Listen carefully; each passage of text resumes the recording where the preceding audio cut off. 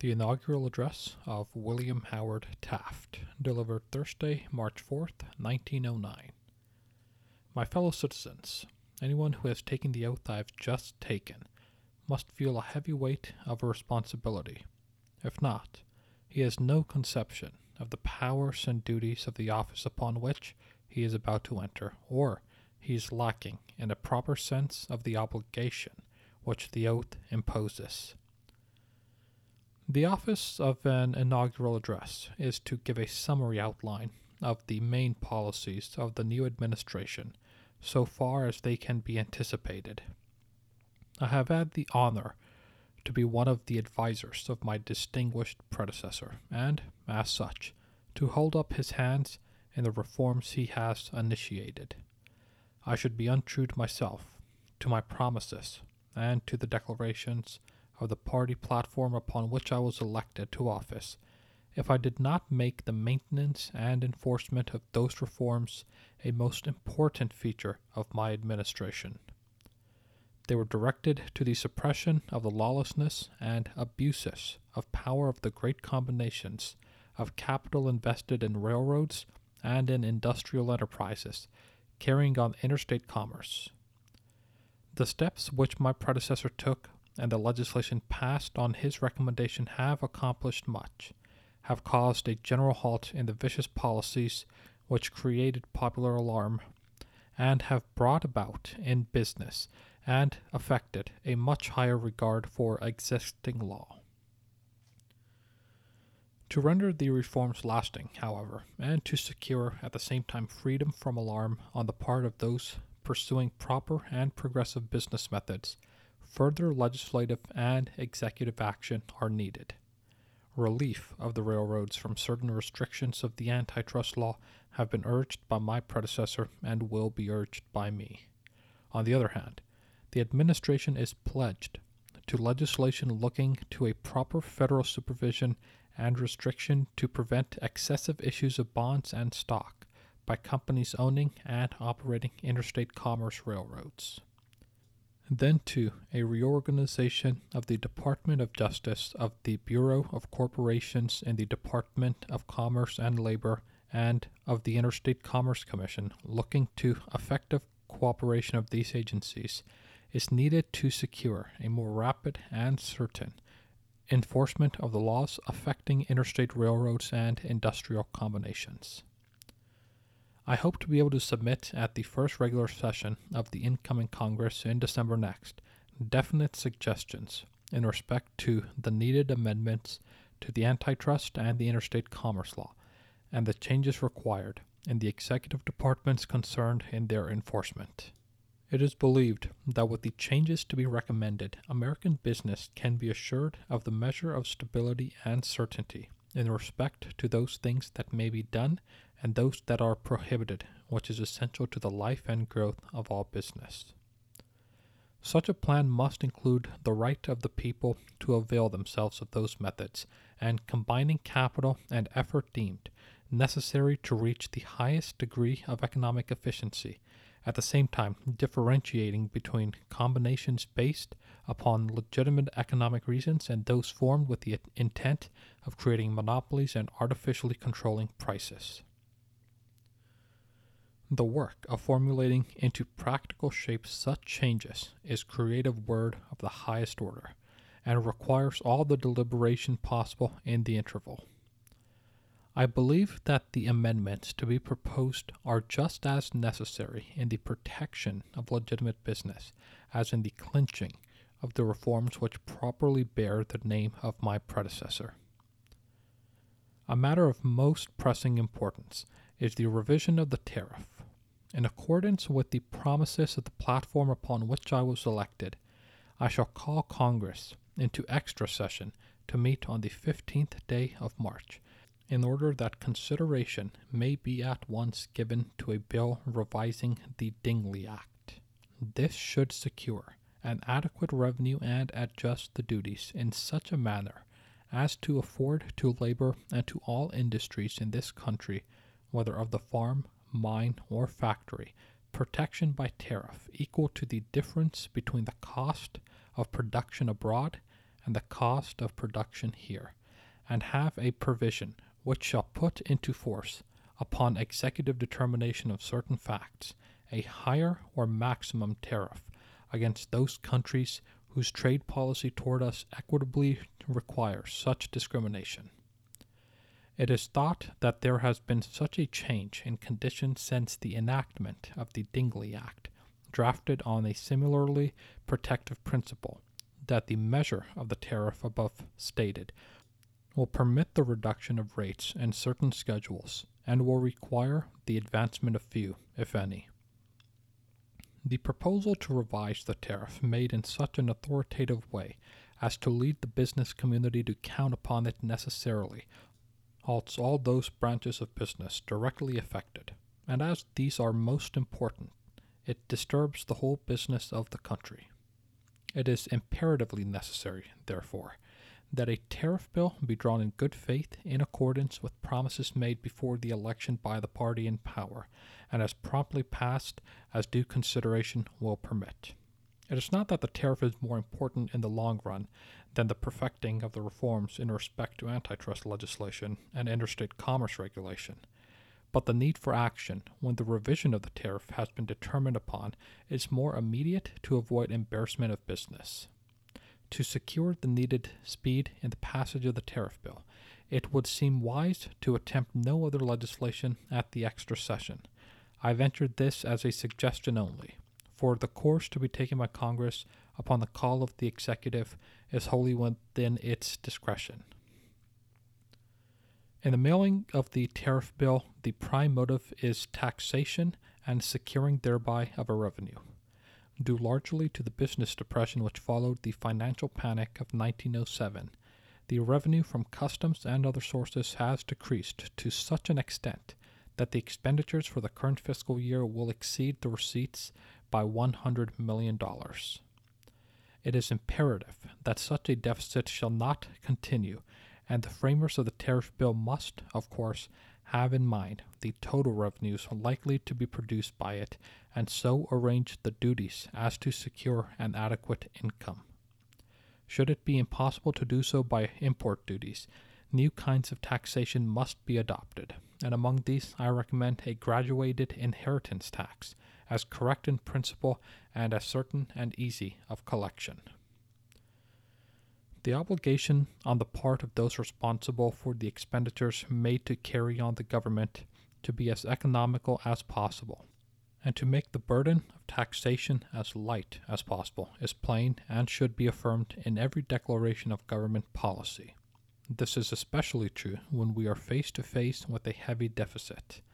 But when the desire to win the popular approval leads to the cutting off of expenditures really needed to make the government effective and to enable it to accomplish its proper objects, the result is as much to be condemned as the waste of government funds in unnecessary expenditure. The scope of a modern government and what it can and ought to accomplish for its people has been widened far beyond the principles laid down by the old, quote, laissez-faire, unquote, school of political writers, and this widening has met popular approval. In the Department of Agriculture, the use of scientific experiments on a large scale and the spread of information derived from them for the improvement of general agriculture must go on. The importance of supervising business of great railways and industrial combinations, and the necessary investigation and prosecution of unlawful business methods are another necessary tax upon government which did not exist half a century ago. The putting into force of laws which shall secure the conservation of our resources, so far as they may be within the jurisdiction of the federal government, including the most important work of saving and restoring our forests and the great improvement of waterways, are all proper government functions, which must involve large expenditure if properly performed.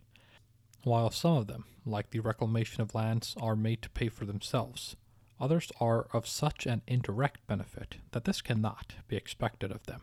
A permanent improvement, like the Panama Canal, should be treated as a distinct enterprise, and should be paid for by the proceeds of bonds, the issue of which will distribute its cost between the present and future generations in accordance with the benefits derived. It may well be submitted to the serious consideration of Congress whether the deepening and control of the channel of a great river system, like that of the Ohio or of the Mississippi, when definite and practical plans for the enterprise have been approved and determined upon, should not be provided for in the same way. Then, too, there are the expenditures of government absolutely necessary if our country is to maintain its proper place among the nations of the world, and is to exercise its proper influence in defense of its own trade interests and the maintenance of traditional American policy against the colonization of European monarchies in this hemisphere, and in the promotion of peace and international morality. I refer to the cost of maintaining a proper army, a proper navy, and suitable fortifications upon the mainland of the United States and its dependencies. We should have an army so organized and so officered as to be capable in time of emergency in cooperation with the national militia and under the provisions of a proper national volunteer law, rapidly to expand into a force sufficient to resist all probable invasion from abroad and to furnish a respectable expeditionary force, if necessary, in the maintenance of our traditional American policy, which bears the name of President Monroe. Our fortifications are yet in a state of only partial completeness, and the number of men to man them is insufficient. In a few years, however, the usual annual appropriations for our coast defenses, both on the mainland and in the dependencies, will make them sufficient to resist all direct attack, and by that time we may hope that the men to man them will be provided as a necessary adjunct. The distance of our shores from Europe and Asia of course reduces the necessity for maintaining under arms a great army, but it does not take away the requirement of mere prudence, that we should have an army sufficiently large and so constituted as to form a nucleus out of which a suitable force can quickly grow. What has been said of the army may be affirmed in an even more emphatic way of the navy. A modern navy cannot be improvised. It must be built and in existence when the emergency arises which calls for its use and operation. My distinguished predecessor has, in many speeches and messages, set out with great force and striking language the necessity for maintaining a strong navy commensurate with the coastline, the governmental resources, and the foreign trade of our nation. And I wish to reiterate all the reasons which he has presented in favor of the policy of maintaining a strong navy as the best conservator of our peace with other nations, and the best means of securing respect for the assertion of our rights, the defense of our interests, and the exercise of our influence in international matters. Our international policy is always to promote peace. We shall enter into war with a full consciousness of the awful consequences that it always entails, whether successful or not, and we, of course, shall make every effort consistent with national honor and the highest national interest to avoid a resort to arms. We favor every instrumentality, like that of the Hague Tribunal and arbitration treaties, made with a view to its use in all international controversies, in order to maintain peace and to avoid war. But we should be blind to existing conditions and should allow ourselves to become foolish idealists if we did not realize that, with all the other nations of the world armed and prepared for war, we must be ourselves in a similar condition, in order to prevent other nations from taking advantage of us and of our inability to defend our interests and assert our rights with a strong hand. In the international controversies that are likely to arise in the Orient, growing out of the question of the open door and other issues, the United States can maintain her interests intact and can secure respect for her just demands. She will not be able to do so, however, if it is understood that she never intends to back up her assertion of right and her defense of her interests by anything but mere verbal protest and diplomatic note. For these reasons, the expenses of the Army and Navy and of coast defenses should always be considered as something which the government must pay for, and they should not be cut off through mere consideration of economy. Our government is able to afford a suitable army and a suitable navy. It may maintain them without the slightest danger to the Republic or the cause of free institutions, and fear of additional taxation ought not to change a proper policy in this regard. The policy of the United States in the Spanish War and since has given it a position of influence among the nations that it never had before, and should be constantly exerted to securing to its bona fide citizens, whether native or naturalized, respect for them as such in foreign countries. We should make every effort to prevent humiliating and degrading prohibition against any of our citizens wishing temporarily to sojourn in foreign countries because of race or religion. The admission of Asiatic immigrants who cannot be amalgamated with our population has been made the subject either of prohibitory clauses in our treaties and statutes or of strict administrative regulations secured by diplomatic negotiation. I sincerely hope that we may continue to minimize the evils likely to arise from such immigration without unnecessary friction and by mutual concessions between self-respecting governments. Meantime, we must take every precaution to prevent, or failing that to punish, outbursts of race feeling among our people against foreigners of whatever nationality who have by our grant a treaty to pursue lawful business here and to be protected against lawless assault or injury. This leads me to point out a serious defect in the present federal jurisdiction which ought to be remediated at once. Having assured to other countries by treaty the protection of our laws for such of their subjects or citizens as we permit to come within our jurisdiction, we now leave a state or a city not under the control of federal government the duty of performing our international obligations in this respect. By proper legislation we may, and ought to, place in the hands of the federal executive the means of enforcing the treaty rights of such aliens in the court of the federal government. It puts our government in a pusillanimous position to make definite engagements to protect aliens and then to excuse the failure to perform these engagements by an explanation that the duty to keep them is in the states or cities, not within our control.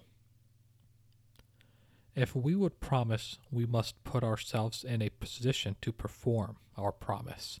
We cannot permit the possible failure of justice due to local prejudice in any state or municipal government to expose us to the risk of a war, which might be avoided if federal jurisdiction was asserted by suitable legislation by Congress and carried out by proper proceedings instituted by the executive in the courts of the national government. One of the reforms to be carried out during the incoming administration is a change of our monetary and banking laws, so as to secure greater elasticity in the forms of currency available for trade and to prevent the limitations of law from operating to increase the embarrassment of a financial panic. The Monetary Commission lately appointed is giving full consideration to existing conditions and to all proposed remedies, and will doubtless suggest one that will meet the requirements of a business and of a public interest.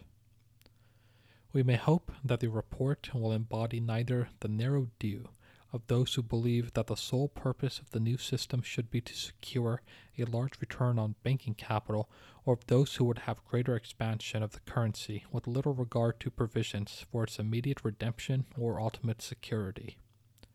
There is no subject of economic discussion so intricate and so likely to evoke differing views and dogmatic statements as this one. The Commission, in studying the general influence of currency on business and of business on the currency, have wisely extended their investigations in European banking and monetary methods. The information that they have derived from such experts as they have found abroad will undoubtedly be found helpful in the solution of the difficult problem they have in hand. The incoming Congress should promptly fulfill the promise of the Republican platform and pass a proper postal savings bank bill. It will not be unwise or excessive paternalism. The promise to repay by the government will furnish an inducement to savings deposits which private enterprise cannot supply, and at such a low rate of interest as not to withdraw custom from existing banks. It will substantially increase the funds available for investment as capital in useful enterprises. It will furnish absolute security, which makes the proposed scheme of government guarantee of deposits so alluring, without its pernicious results. I sincerely hope that the incoming Congress will be alive, as it should be, to the importance of our foreign trade, and of encouraging it in every way feasible. The possibility of increasing this trade in the Orient, in the Philippines, and in South America are known to everyone who has given the matter attention. The direct effect of free trade between this country and the Philippines will be marked by our sales of cottons, agricultural machinery, and other manufactures. The necessity of the establishment of direct lines of steamers between North and South America has been brought to the attention of Congress by my predecessor and by Mr. Root before and after his noteworthy visit to that continent, and I sincerely hope that Congress may be induced to see the wisdom of a tentative effort to establish such lines by the use of mail subsidies. The importance of the part which the Departments of Agriculture and of Commerce and Labor may play in ridding the markets of Europe of prohibitions and discriminations against the importation of our products is fully understood, and it is hoped that the use of the maximum and minimum feature of our tariff law to be soon passed will be effective to remove many of these restrictions. The Panama Canal will have a most important bearing upon the trade between the eastern and far western sections of our country, and will greatly increase the facilities for transportation between the eastern and the western seaboard, and may possibly revolutionize the transcontinental rates with respect to bulky merchandise.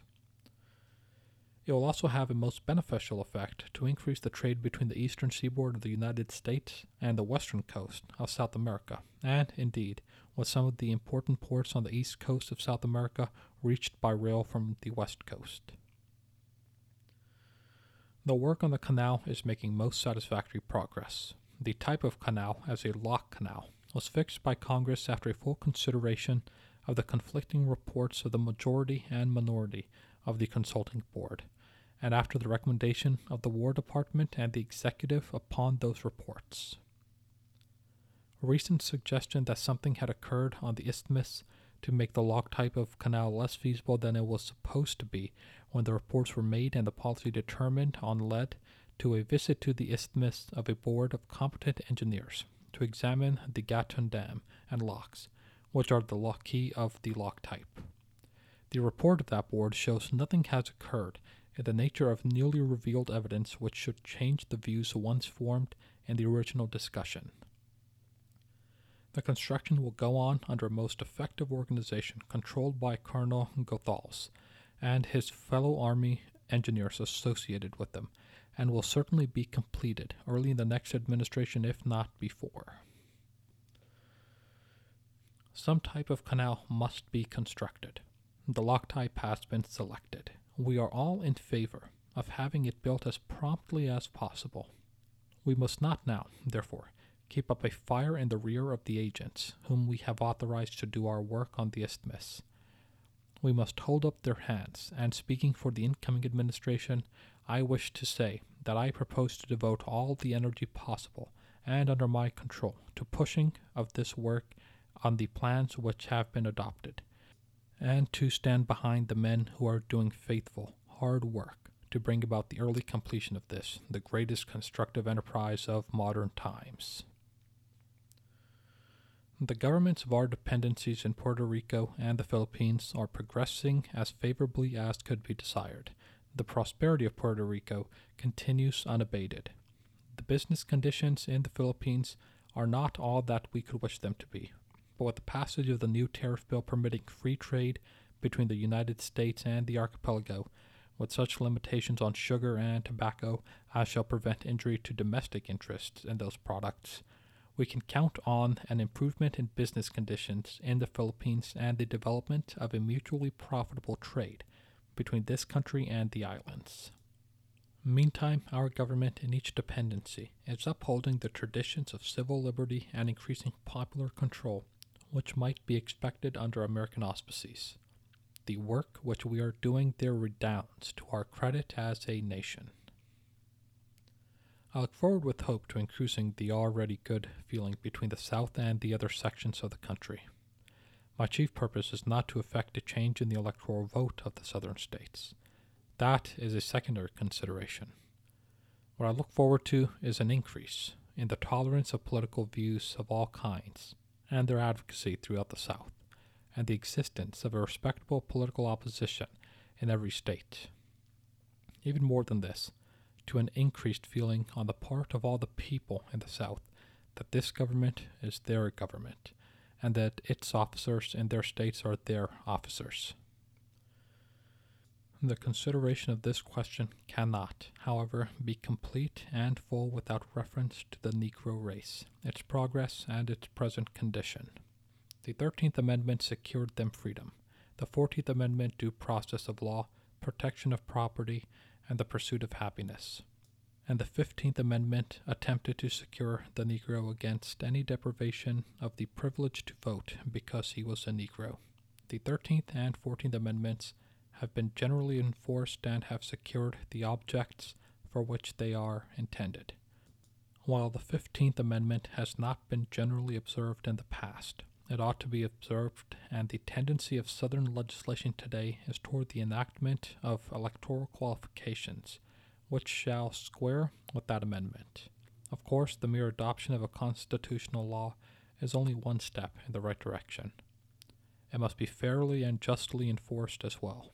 In time, both will come. Hence, it is clear to all that the domination of an ignorant, irresponsible element can be prevented by constitutional laws, which shall exclude from voting both Negroes and whites not having education or other qualifications thought to be necessary for a proper electorate. The danger of the control of an ignorant electorate has therefore passed.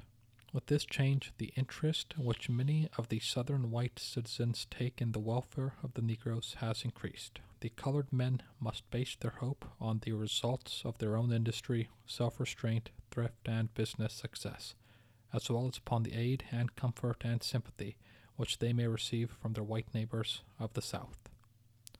There was a time when the Northerners who sympathized with the Negro in his necessary struggle for better conditions sought to give him the suffrage as a protection to enforce its exercise against the prevailing sentiment of the South.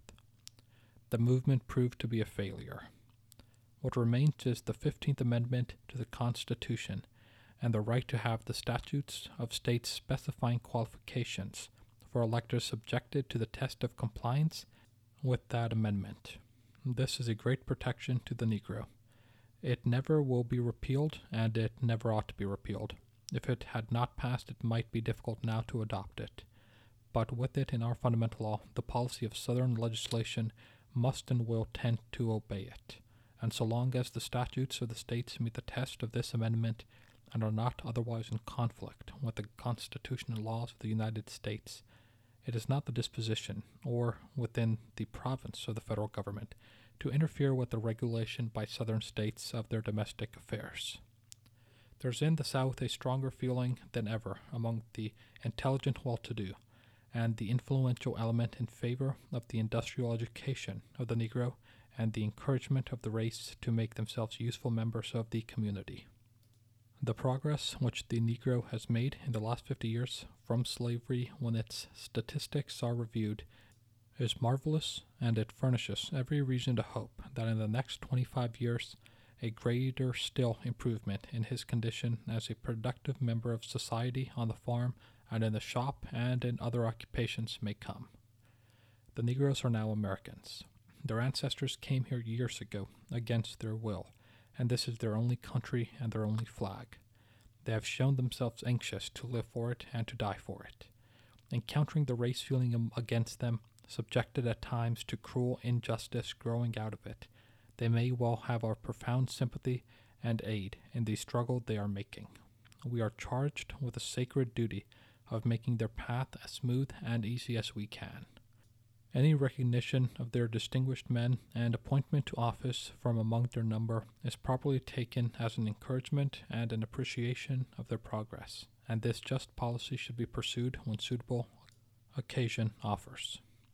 But I may well admit of doubt whether, in the case of any race, an appointment of one of their number to a local office in a community in which the race feeling is so widespread and acute as to interfere with the ease and facility with which the local government business can be done by the appointee is of sufficient benefit of way of encouragement to the race to outweigh the recurrence and increase of race feeling, which such an appointment is likely to engender.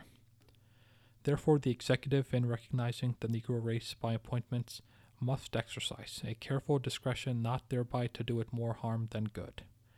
On the other hand, we must be careful not to encourage the mere pretense of race feeling manufactured in the interest of individual political ambition. Personally, I have not the slightest race prejudice or feeling, and recognition of its existence only awakens in my heart a deeper sympathy for those who have to bear it or suffer from it, and I question the wisdom of a policy which is likely to increase it. Meanwhile, if nothing is done to prevent it, a better feeling between the Negroes and the whites of the South will continue to grow, and more of the white people will come to realize that the future of the South is to be much benefited by the industrial and intellectual progress of the Negro. The exercise of political franchises by those of this race who are intelligent and well-to-do will be acquiesced in, and the right to vote will be withheld only from the ignorant and irresponsible of both races. There is one other matter to which I shall refer. It was made the subject of great controversy during the election and calls for at least a passing reference now. My distinguished predecessor has given much attention to the cause of labor, with whose struggle for better things he has shown the sincerest sympathy.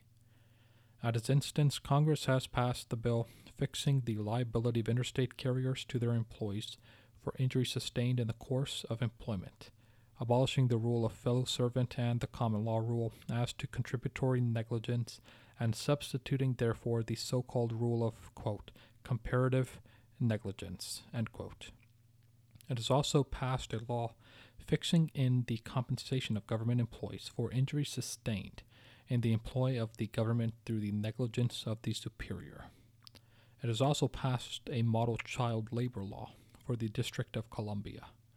In previous administrations, an arbitration law for interstate commerce railroads and their employees, and laws for the application of safety devices to save the lives and limbs of employees of interstate railroads had been passed. Additional legislation of this kind was passed by the outgoing Congress. I wish to say that insofar as I can, I hope to promote the enactment of further legislation of this character. I am strongly convinced that the government should make itself as responsible to employees injured in its employ as an interstate railway corporation is made responsible by federal law to its employees. And I shall be glad whenever any additional responsible safety device can be invented to reduce the loss of life and limb among railway employees to urge Congress to require its adoption by interstate railways. Another labor question has arisen, which has awakened the most excited discussion.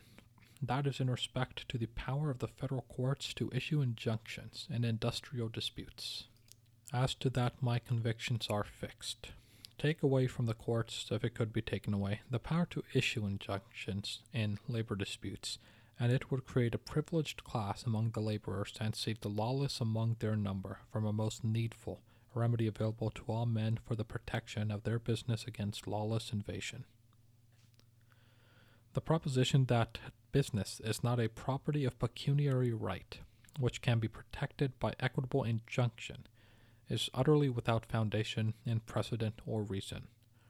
The proposition is usually linked with one to make the secondary boycott lawful. Such a proposition is at variance with the American instinct, and will find no support, in my judgment, when submitted to the American people. The secondary boycott is an instrument of tyranny, and ought not to be made legitimate. The issue of a temporary restraining order without notice has in several instances been abused by its inconsiderate exercise, and to remedy this, the platform upon which I was elected recommends the formulation in a statute of the conditions under which such a temporary restraining order ought to issue. A statute can and ought to be framed to embody the best modern practice, and can bring the subject so closely to the attention of the court as to make abuses of the process unlikely in the future. The American people, if I understand them, insist that the authority of the courts shall be sustained, and are opposed to any change in the procedure by which the powers of a court may be weakened and the fearless and effective administration of justice be interfered with. Having thus reviewed the questions likely to recur during my administration, and having expressed in a summary way the position which I expect to take in recommendations to Congress and in my conduct as an executive, I invoke the considerate sympathy and support of my fellow citizens, and the aid of the Almighty God in the discharge of my responsible duties.